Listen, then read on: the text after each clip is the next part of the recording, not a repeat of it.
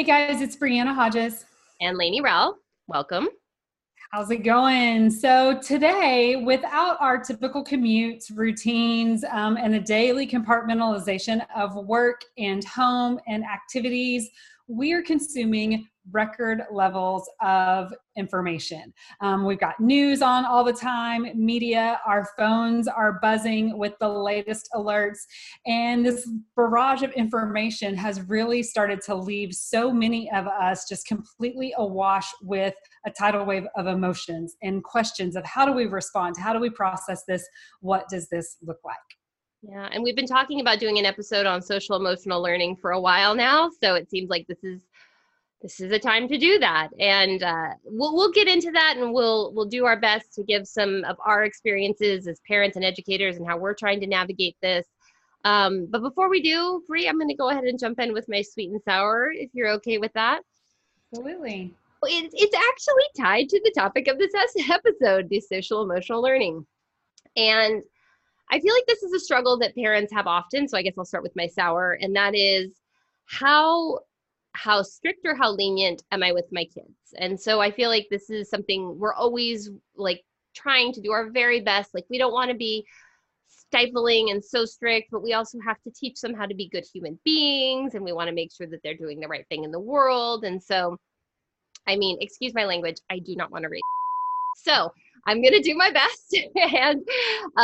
And so I guess one thing that's happening with me right now with so much stuff going on, I honestly feel like I might be a little too lenient on them right now, but I'm not sure. I'm so worried about their emotional well-being that I'm kind of letting things slide. And I have to remind myself that that's actually not in the best interest of our kids because they like that structure and that's going to make them feel more secure. But honestly, it's something that I'm kind of really thinking about every single day. Like, what is the right thing to do? And again, this is not new to parenting. We're always struggling through this. Absolutely. And I think it is. It's that moment where you start to process like all those things. Like for me, I'm hearing all the books, all the studies, all the things, right? Of like, okay, well, make sure that as a male that they feel that they're not repressing that emotion, that it is okay. You don't want to turn them into these hard things.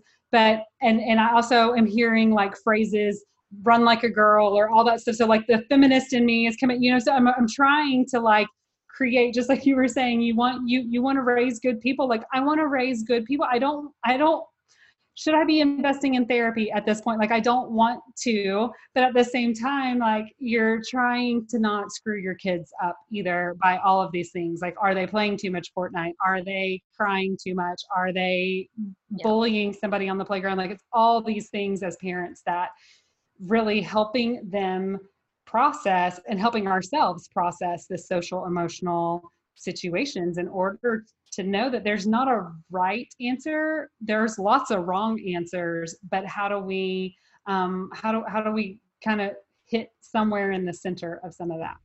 I know sometimes the word balance can be off putting to people because maybe there's really no such thing. Yeah. Word, we know that I don't like that word at all. So it's not, and that's not the right word, but I do feel like we are struggling. Like how I hear us both struggling, right? Like how strict are we? How loose are we? How much do we encourage? How much do we let be? Like it's hard. It's just a constant battle. And I feel like once we start to feel like we figure it out, our kids change, right? Like it's a moving target and it's hard. And it's hard for us, like it's hard for us as adults. And so then, and I struggle with balance. I struggle with that just for myself, right? Like with making that happen just for myself. And then I add in these other little people, like, oh my gosh, I can't. It's like I feel like, okay, I can deal with screwing myself up. It's hard enough to then deal with that too. So much pressure, so much uncertainty, but at the same time, really, really important work that needs to happen.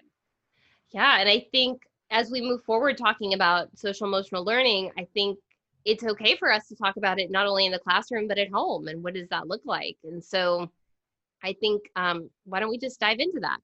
Is Let's that do good? it. Yeah. Right. Okay, so let's let's move into like what we call our tip section, right? Is that the worth the squeeze? Did I get that? Yes, yes.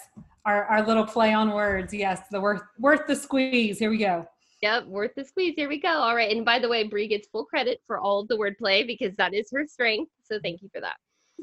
So a couple episodes we did the unpacking the now, and we took a deep dive into kind of how we were all feeling about what school might look like in the fall. And for any of you who would like to turn this podcast into a drinking game, the word for that episode would be visceral, because I think we said it a number of times. And so it truly was. It was a visceral reaction to the pictures and images that we were seeing of what it would look like potentially when we send our kids off to school. So one thing that Bree and I have talked about is that maybe this is an opportunity to really go into that SEL first and whole child, and how do we really stay focused on that, because this is a traumatic event, and now there's actually been multiple traumatic events that have been happening. So how do we, and earlier in that episode I said something that was really weird. I said I'm not endorsing it. Yes, I actually love this model, but I'm not actually affiliated with ASCD. I want to make that clear. So I do like the whole child model. Again, that's healthy, safe, engaged, supported, and challenged. So I'm really trying to think through very carefully, what does this look like, not only at school, but at home.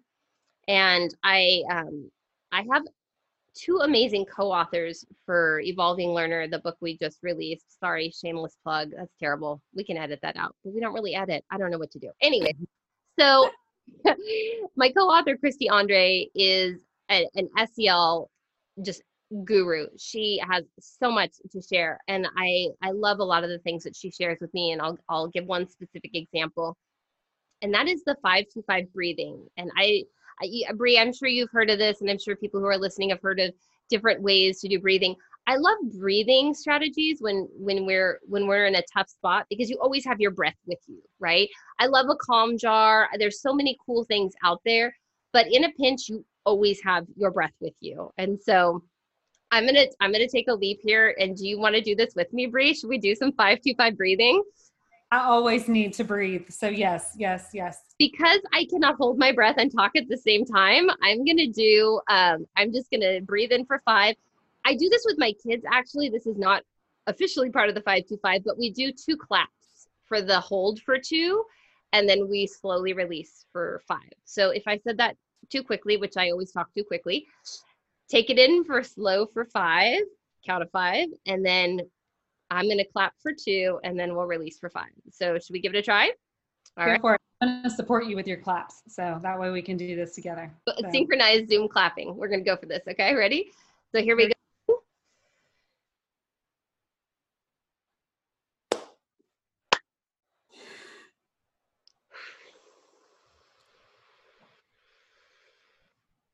So the funny thing is, we could not synchronize that. For those of you that are not watching this on IGTV, or that you heard that and you're like, those were really weird claps. No, we did not synchronize that at all. And it was my fail. But the funny thing is that my husband was like, actually, I like that you added the 2 claps, because it's kind of a distraction. And it's like, you're focusing so hard on that counting and the holding and the clapping. And it's kind of like really allowing that brain to calm down. And so again, I'm not an expert, but that 5-2-5 breathing that I learned from Christy has been super helpful to me. And I've shared it with a lot of people, and a lot of people have said that it actually helped them and that they've shared it with other people. So if you didn't already know about that, hopefully that helps. And maybe you have some other breathing strategies that would help too. I want to add to that I love that intentionality, because I think so often with our, like, we use that phrase a lot, right? Of like, just breathe, or take a breath, or, whatever that case is. And so I think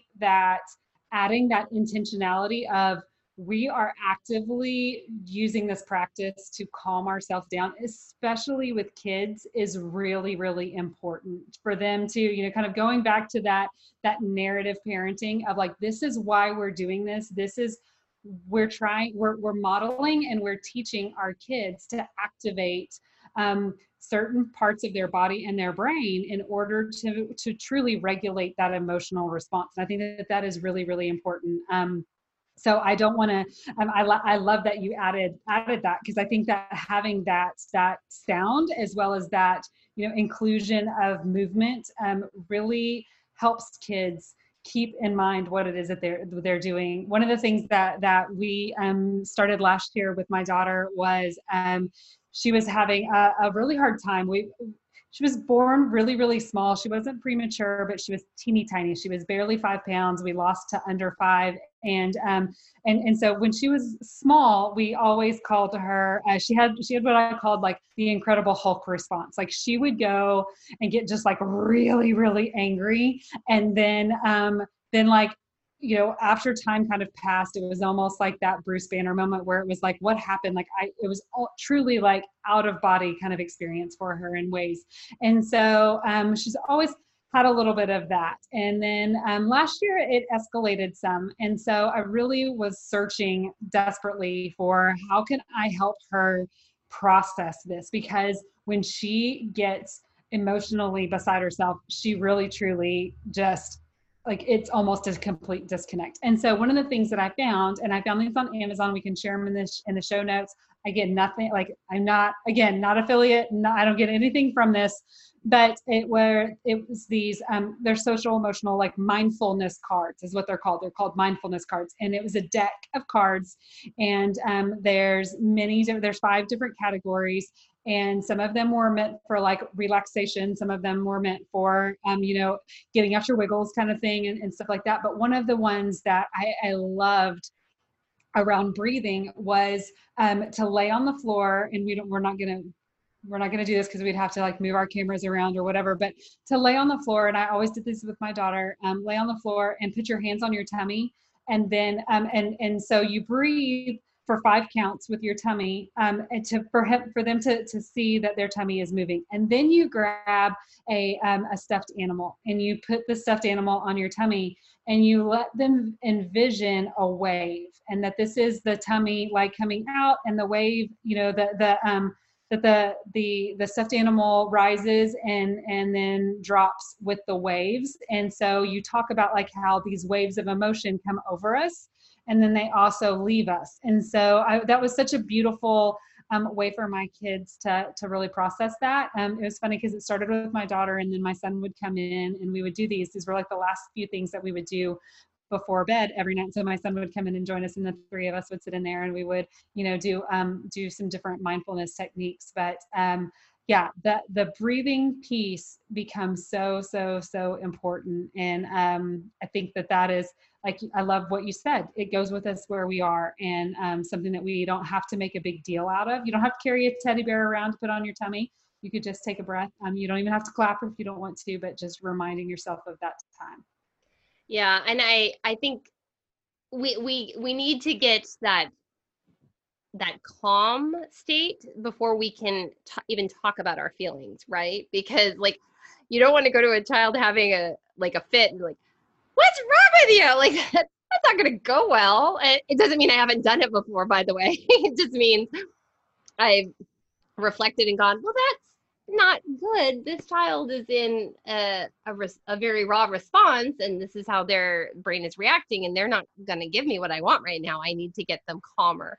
And so once we do that, then we can actually start to talk about those emotions. And I think you even said it on this recording, right? Like it's not that the emotions are bad and we're always trying to move away from them. Sometimes we need to sit in them, and that's perfectly fine. And other times we do want to move out of something, maybe especially if we've been in something too long, like, right? That's what we don't want, is we don't want that sustained sadness. Like it's okay to be sad.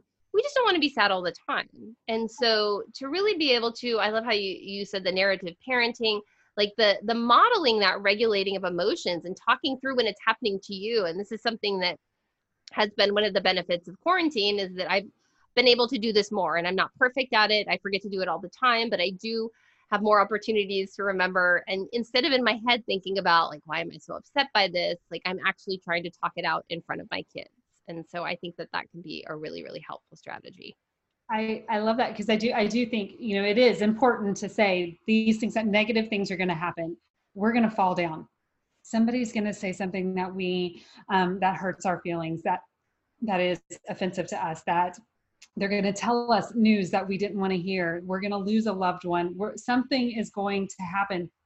And and it will be a traumatic experience of some degree, right? Even my daughter fell on the rocks 2 days ago and split her knee like wide open, and it was very painful. That said, the pain passes at a certain point, and then our response to it kind of has to also, de-escalate, right? And so I think that it's like we can't be in crisis at all times, and our response can't be at that heightened level at all times. And so it's really important that we model that for our kids, and that we also honor for all ages of what it means to pause and let you experience that emotion, because no one can dictate your emotions to you. I mean, I know that I have certainly told my kids so many times of like, it's not that bad. And that's really not fair of me. It's not fair of me to tell them what to feel or tell them how to feel, or to judge them for what they feel. But at the same time, I have to remind myself that I need to say out loud what I really mean by processing those. Because again, I keep coming back to that. We're showing them what to do. They don't know. They're experiencing these feelings for the first time, or they're unsure of how to handle this. And they're looking to us to process that for them. And then we've got to, again, carry that through to adults, right? Like one of the big things that we're seeing, handling, this time at home all of the time without having these outlets, this barrage of information, like we were saying, seeing these videos that we're exposed to and that our kids are exposed to and all of this stuff. We have to process that. We have to allow others to process that. We have to let and honor that experience, and then process what it looks like moving forward. Yeah. I want to share a couple things that have kind of like been on my mind a lot, of course, recently. So I've probably mentioned his name on here before, Marc Brackett from the Yale Center for Emotional Intelligence. I think y'all know that I'm a fan. Marc, I don't think you're listening, but if you happen to, I promise I'm not stalking you. I really do like your work. But he will say you have to name it to tame it. And his group and the mood meter that they've created is really, really cool. It's something that our family uses. So it's, you pull it up and you've got the quadrants, and I won't take the time to explain it all right here, but it is a really good tool for deciding where you land as far as like your energy level, your happiness level. And it basically has that laid out so that you can kind of identify where you're feeling right now. And then again, you're going to decide like, am I sitting in this? Am I staying on this? Am I happy in this? Or not even happy is not necessarily the right word. Is this fine for now? Or do I want to try and shift it? And then it actually gives you strategies for how you could potentially shift it. So I think that's a really cool tool. We'll put that in the show notes. And then I do want to, because we are educators and I want to talk about, I think everything we've shared is applicable in the classroom, but I do want to share that the Yale Center for Emotional Intelligence also has a program called Inspired Ed. And so just Inspire ED at the end. And that's a really cool program because that's student led. And I know that we've talked on here before, Bree, about like we want to empower our students. And so I love that this program actually focuses on having kids be the advocate for social emotional learning, not just the adults. And so I think there's some really beautiful things that can happen there. And especially because we really want social emotional learning for kids and adults. And I think that is a really nice thing when we can all come together to work on that together. And so I think that's something to look at. Yeah, I love that. And I want to say that I'll be the first to admit that I am not an expert in SEL. I don't profess to be by any stretch of the imagination. And I will also be the first to admit that when I started hearing SEL and social emotional learning as kind of conversations and phrases that were really starting to come out through education, that the first thing that kind of popped up into my mind was a lot of this like holistic, I mean, like you can already tell, like I'm assuming the yoga pose, right? And I think that is that was certainly a misnomer on my end. That was a complete misunderstanding of what it is on my end. And I think it's something that really we all have a challenge against in the classroom. Like it was seen as that add-on, right? Of like okay, I don't have time to do social emotional learning because I'm teaching grammar right now. And whenever I get through all of that, then I'll come back to it. And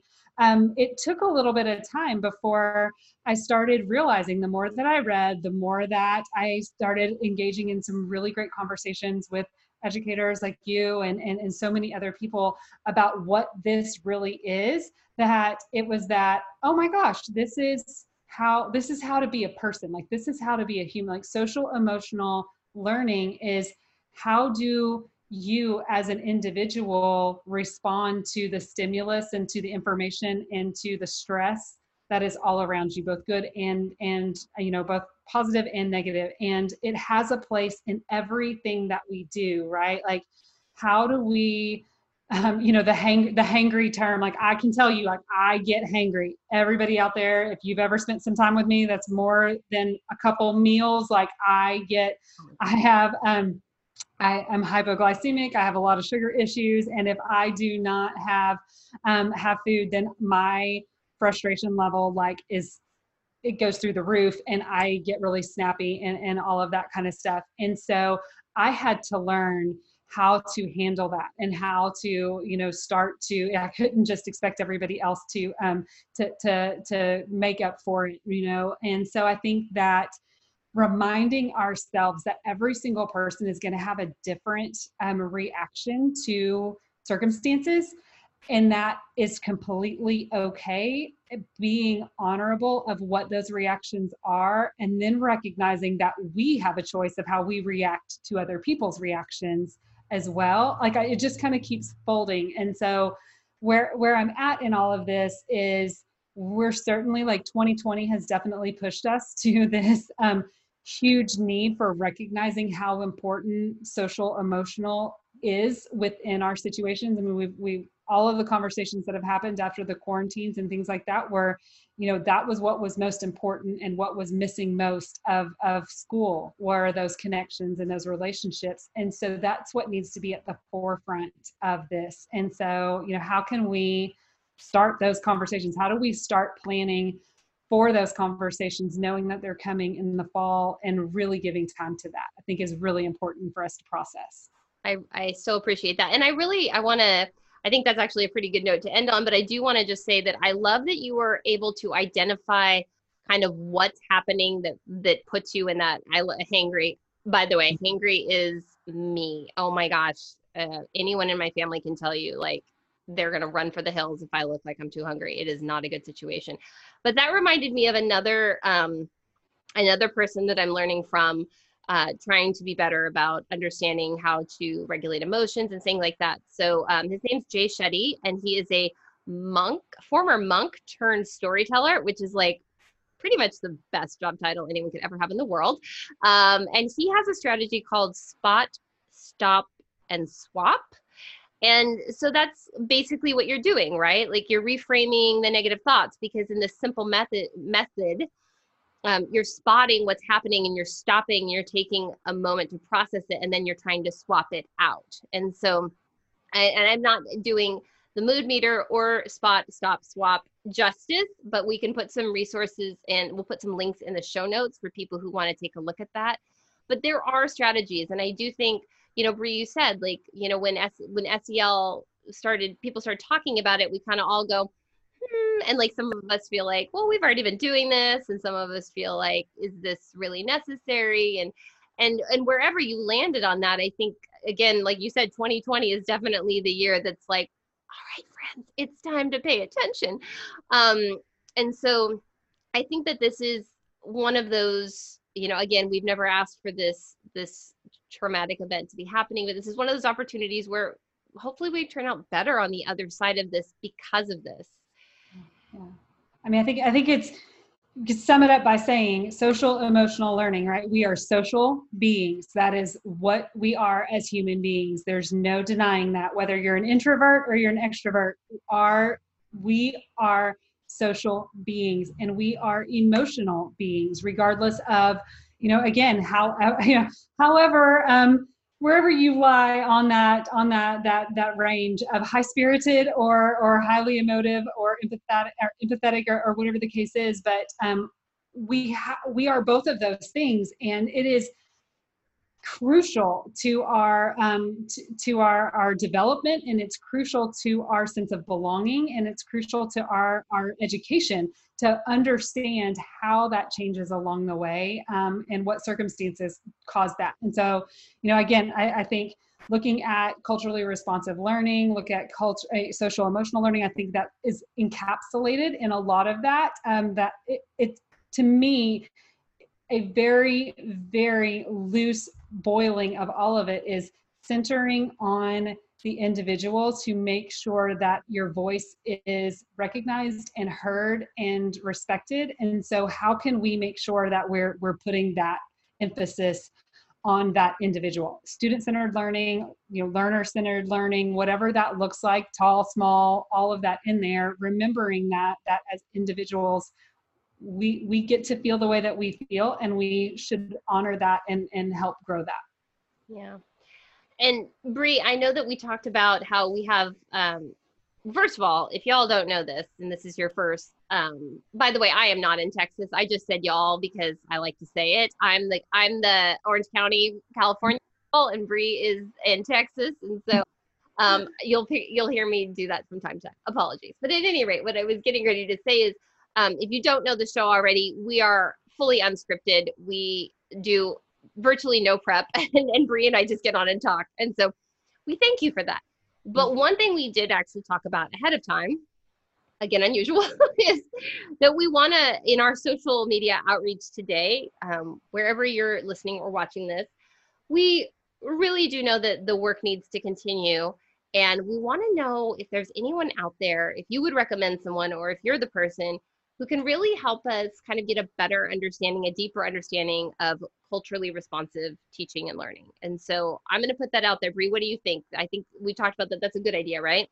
Absolutely. I think, and I would expand that, culturally responsive learning, social emotional learning, how are you helping address that individual, so that we're not just saying kid and making, one version of that be representative for the entire lot, right? And I think that is so important. We say that all the time. We say that we're after personalized learning. We say that we're all about the individual, and yet we are very quick to generalize instead. And so, who out there, what are you doing? What does it look like?